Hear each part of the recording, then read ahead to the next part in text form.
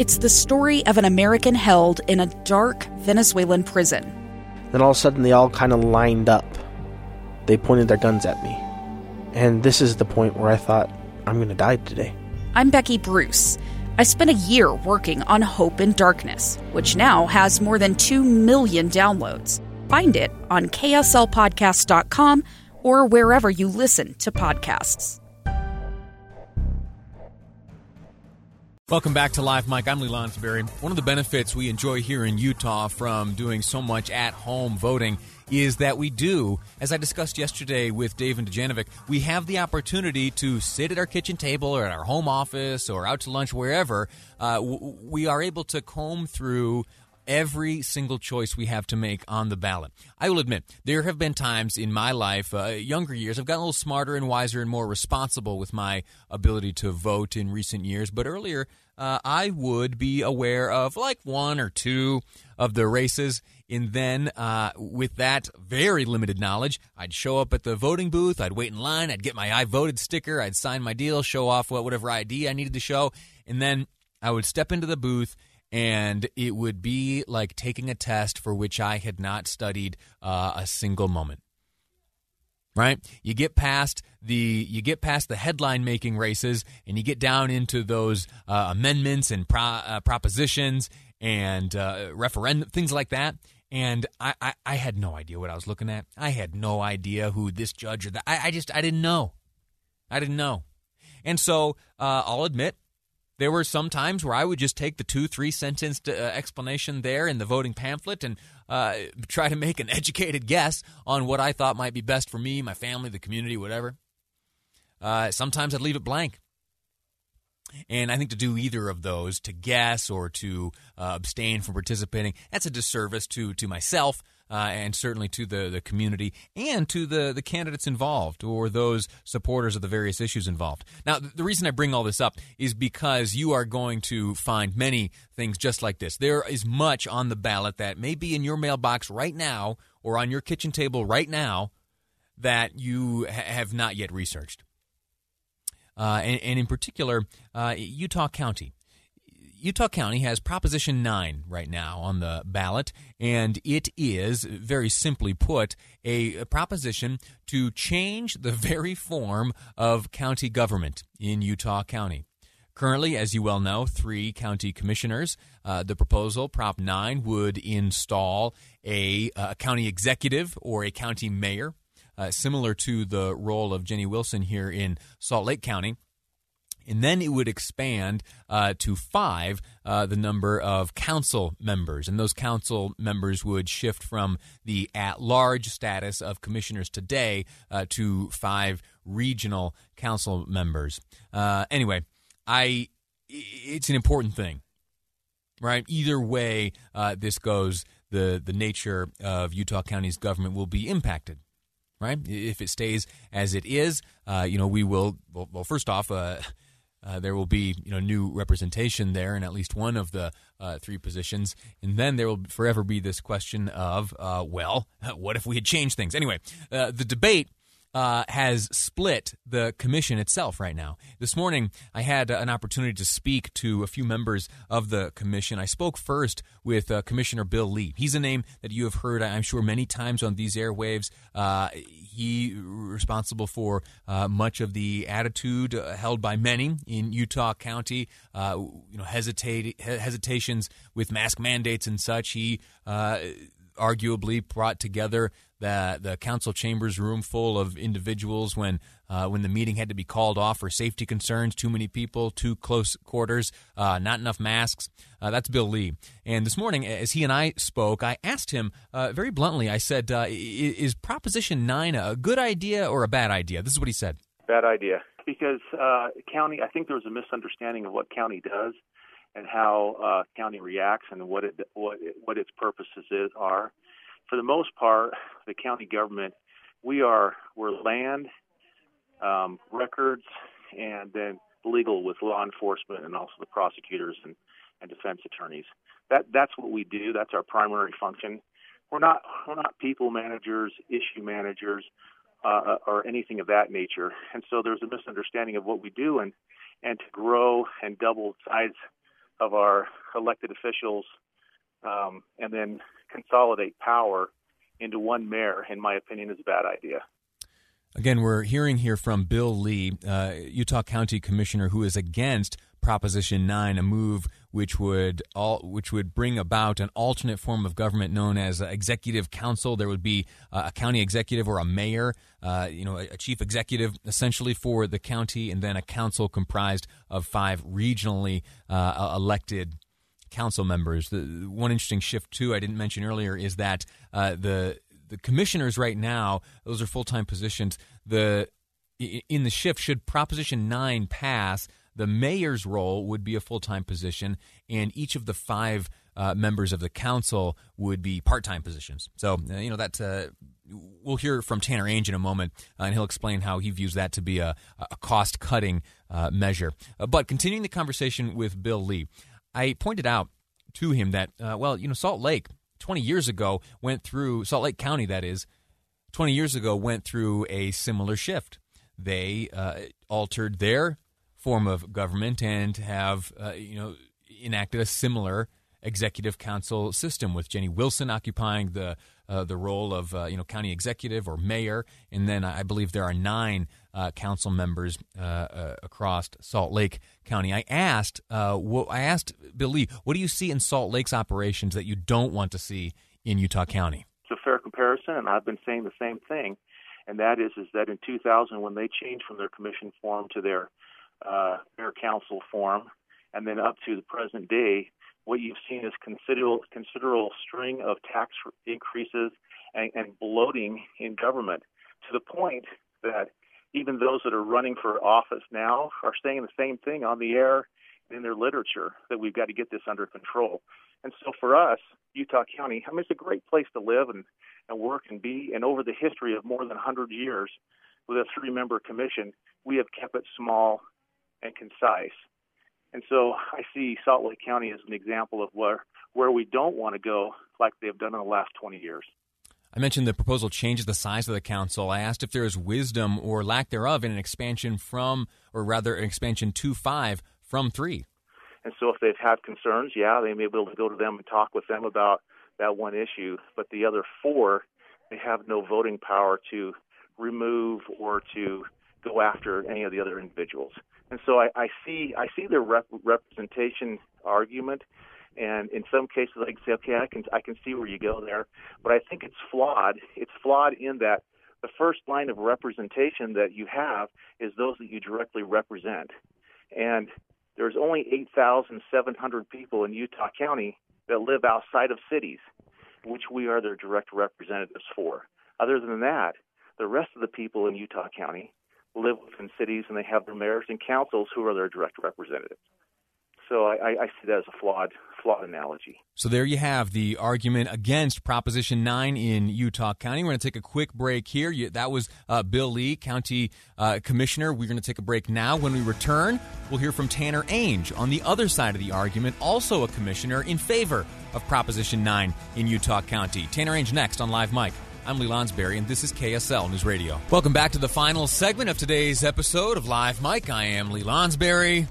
We're looking at Proposition 9 as it appears on the Utah County ballots right now. It is a proposal to change the nature of county government. There are a few different ways to govern a county. One of them is with a commission. That is what Utah County enjoys right now. It's made up of 3 members, and we have on this program heard from them over and over, talking about Utah County politics and, of course, its response to the COVID-19 virus. We also have a comparison that we can make between the makeup of Utah County's government and Salt Lake County's government, as it is comprised of a county executive, a mayor, a county mayor, Jenny Wilson right now, and then working with her in county leadership is a council comprised of 9 regional council members. A makeup similar to that is what is proposed in Utah County. It's Prop 9. It's up to Utah County voters to decide come November. And I have spoken, as you heard before the commercial break, to Commissioner Bill Lee, who is very much against Proposition 9. He characterizes it as a consolidation of power, which is no good for Utah County, and had some other criticisms to level against the proposition. And then I also had, following my chat with Commissioner Lee, was able to speak with Commissioner Tanner Ainge. And I asked him, who I will point out is supportive of the proposition, I asked him why the proposition enjoys his support. Nobody would ever appoint 3 CEOs in their organization. Definitely not 5 CEOs. What you do see is you see 3 or 5 or 7 members on a board of directors who set the guiding policy and approve of key decisions, but then they allow the executive to go drive the operations forward on a day-to-day basis. So that's one area. Is I think we just need to have clear leadership. Cities within our county, state legislators, and members of the private sector are telling us it's really hard to interact with the county with this kind of shifting 3-head executive. They don't ever know which direction we're going. And if they try to pull all 3 of us into a room to get an answer, we can't. Then we'd have to actually have a formal county commission meeting due to open and public meeting laws. So just having a clear executive is the first part of this. And it's an interesting comparison to make, and you hear that sometimes as candidates run for office. In particular, President Donald Trump, right? He touts his business acumen and has for years and years now as a reason to have faith in him and faith in his abilities. And so my ears always prick up when I hear comparisons to business and looking at, say, a governor or a mayor or someone who holds a chief executive position in a similar light as, say, a chief executive officer of a private company. I don't know how to describe it exactly, but it just strikes me as a little bit awkward. I like to consider private business and government to be 2 totally distinct animals. And anyway, these comparisons, they get my attention. You'll have to respond. Let me know what you think. Are they appropriate or not? 57500 to the Utah Community Credit Union text line. There is also not just a change proposed in the role of mayor, well, rather the creation of the role of mayor in this Proposition 9, but there would also be a change in the number of council or commission members. There, instead of the 3 commissioners, there would be then 5 regionally elected council members. And Tanner Ainge, again, supportive of Proposition 9, explained and discussed how that could equate to better representation. And then lastly, I think that we really have an opportunity to have better representation in a couple of ways with a strong council. First, they're going to be part-time. And I think that brings out a better caliber of candidates, certainly a broader pool of candidates. Secondly, the council will, for the first time, create geographic districts in our county. And in theory, right now, this is concerning to a lot of people because we could have 3 county commissioners all from Spanish Fork. There's no districting. And so this would guarantee that each of the 5 districts of Utah County always have a representative on the council. And that's important because the interests of Lehigh are very different than the interests of Santaquin and Eagle Mountain. And so this would kind of lock in that geographic representation. I think it's an important change. I asked Tanner Ainge, Commissioner Ainge, a similar question to one I posed to Commissioner Bill Lee, and it was, as you look to Salt Lake County and what they have learned, and if they more followed or avoid, as you look to Salt Lake County, do you see that as an example to follow, or do they demonstrate instances of shortcomings that you'd like to avoid? Commissioner Ainge responded this way. Utah County government has been very limited in nature. We do not have non-essential services. We don't have Utah County golf courses. We do not have county-wide rec systems or library systems. And we don't even have really any development happening within the unincorporated county. And so all of the development and the municipal services are in our cities. And as there's been more development within the county, that's happening in the cities of Spanish Fork and Lehigh and everywhere else, in Provo. And that's been our pattern, which has allowed for county government to stay smaller and limited. In Salt Lake County, they have allowed for more robust development within the county, unincorporated county, and they also have rolled out these county-wide non-essential services. Commissioner Ainge didn't stop there. He continued highlighting other differences between what would be the circumstance in Utah County and Salt Lake County. The other reason is the political ideology. And so, if they have a Democratic majority, that's likely going to look different than in Utah County, where we clearly still have a Republican majority. And he wraps up his rationale by saying that it would save money. The cost of wages and benefits decreases. We save 45% going from a full-time 3-member county commission to having a single full-time mayor and 5 part-time council members. And we were very deliberate about that. We kept the wages low. We also kept the number of people smaller. So there you have it. That is what, if you are a Utah County voter, that is a decision that you have to make. And you have heard from 2 commissioners. You've heard their views. There are other areas, other sources of information and insight and explanation. So I encourage you to seek that out. I encourage you to talk to your family, talk to your friends, talk to folks at church or wherever you go, and see what people feel. Because this is a big deal. This is a really big deal. This does change, in large part, in dramatic part, the nature of how your county, how the county of Utah would be governed. It's interesting. You can look across the country and you see these 2 models. I think the model more in vogue is the county executive, the executive council fashion, the one that this Proposition 9 would create. But that does not by any means mean that it is what should be in place. So that's it. It's up to you. I've done my part to educate. Now I'm moving on. I am grateful to you for tuning in to today's program. We talked about some tough issues. There were some difficult things to discuss. We had some hard conversations. I would invite you to go back and listen again to much of what we shared on the program today. In particular, listen to Sim Gill as he talks about declining to press charges against that officer. Listen to John Huber as he talks about this massive firearms trafficking case. Go back and listen to Greg Bell as he talks about the funding of Utah hospitals and how hospitals are faring in the face of COVID in business sense. And then go back and listen to my conversation with Attorney General Sean Reyes. He shares with us a bit about what it's like to run for office in this COVID era. Then he talks about the debate, the timing of the debate, and how it came to be. I'm grateful again to you for listening. I'll catch you again tomorrow as you and I join back here at 12:30. That's it. Time for me to step aside and make way for the great Jeff Kaplan as he brings to you Jeff Kaplan's Afternoon News here on KSL News Radio. A gun in the face. Then all of a sudden they all kind of lined up.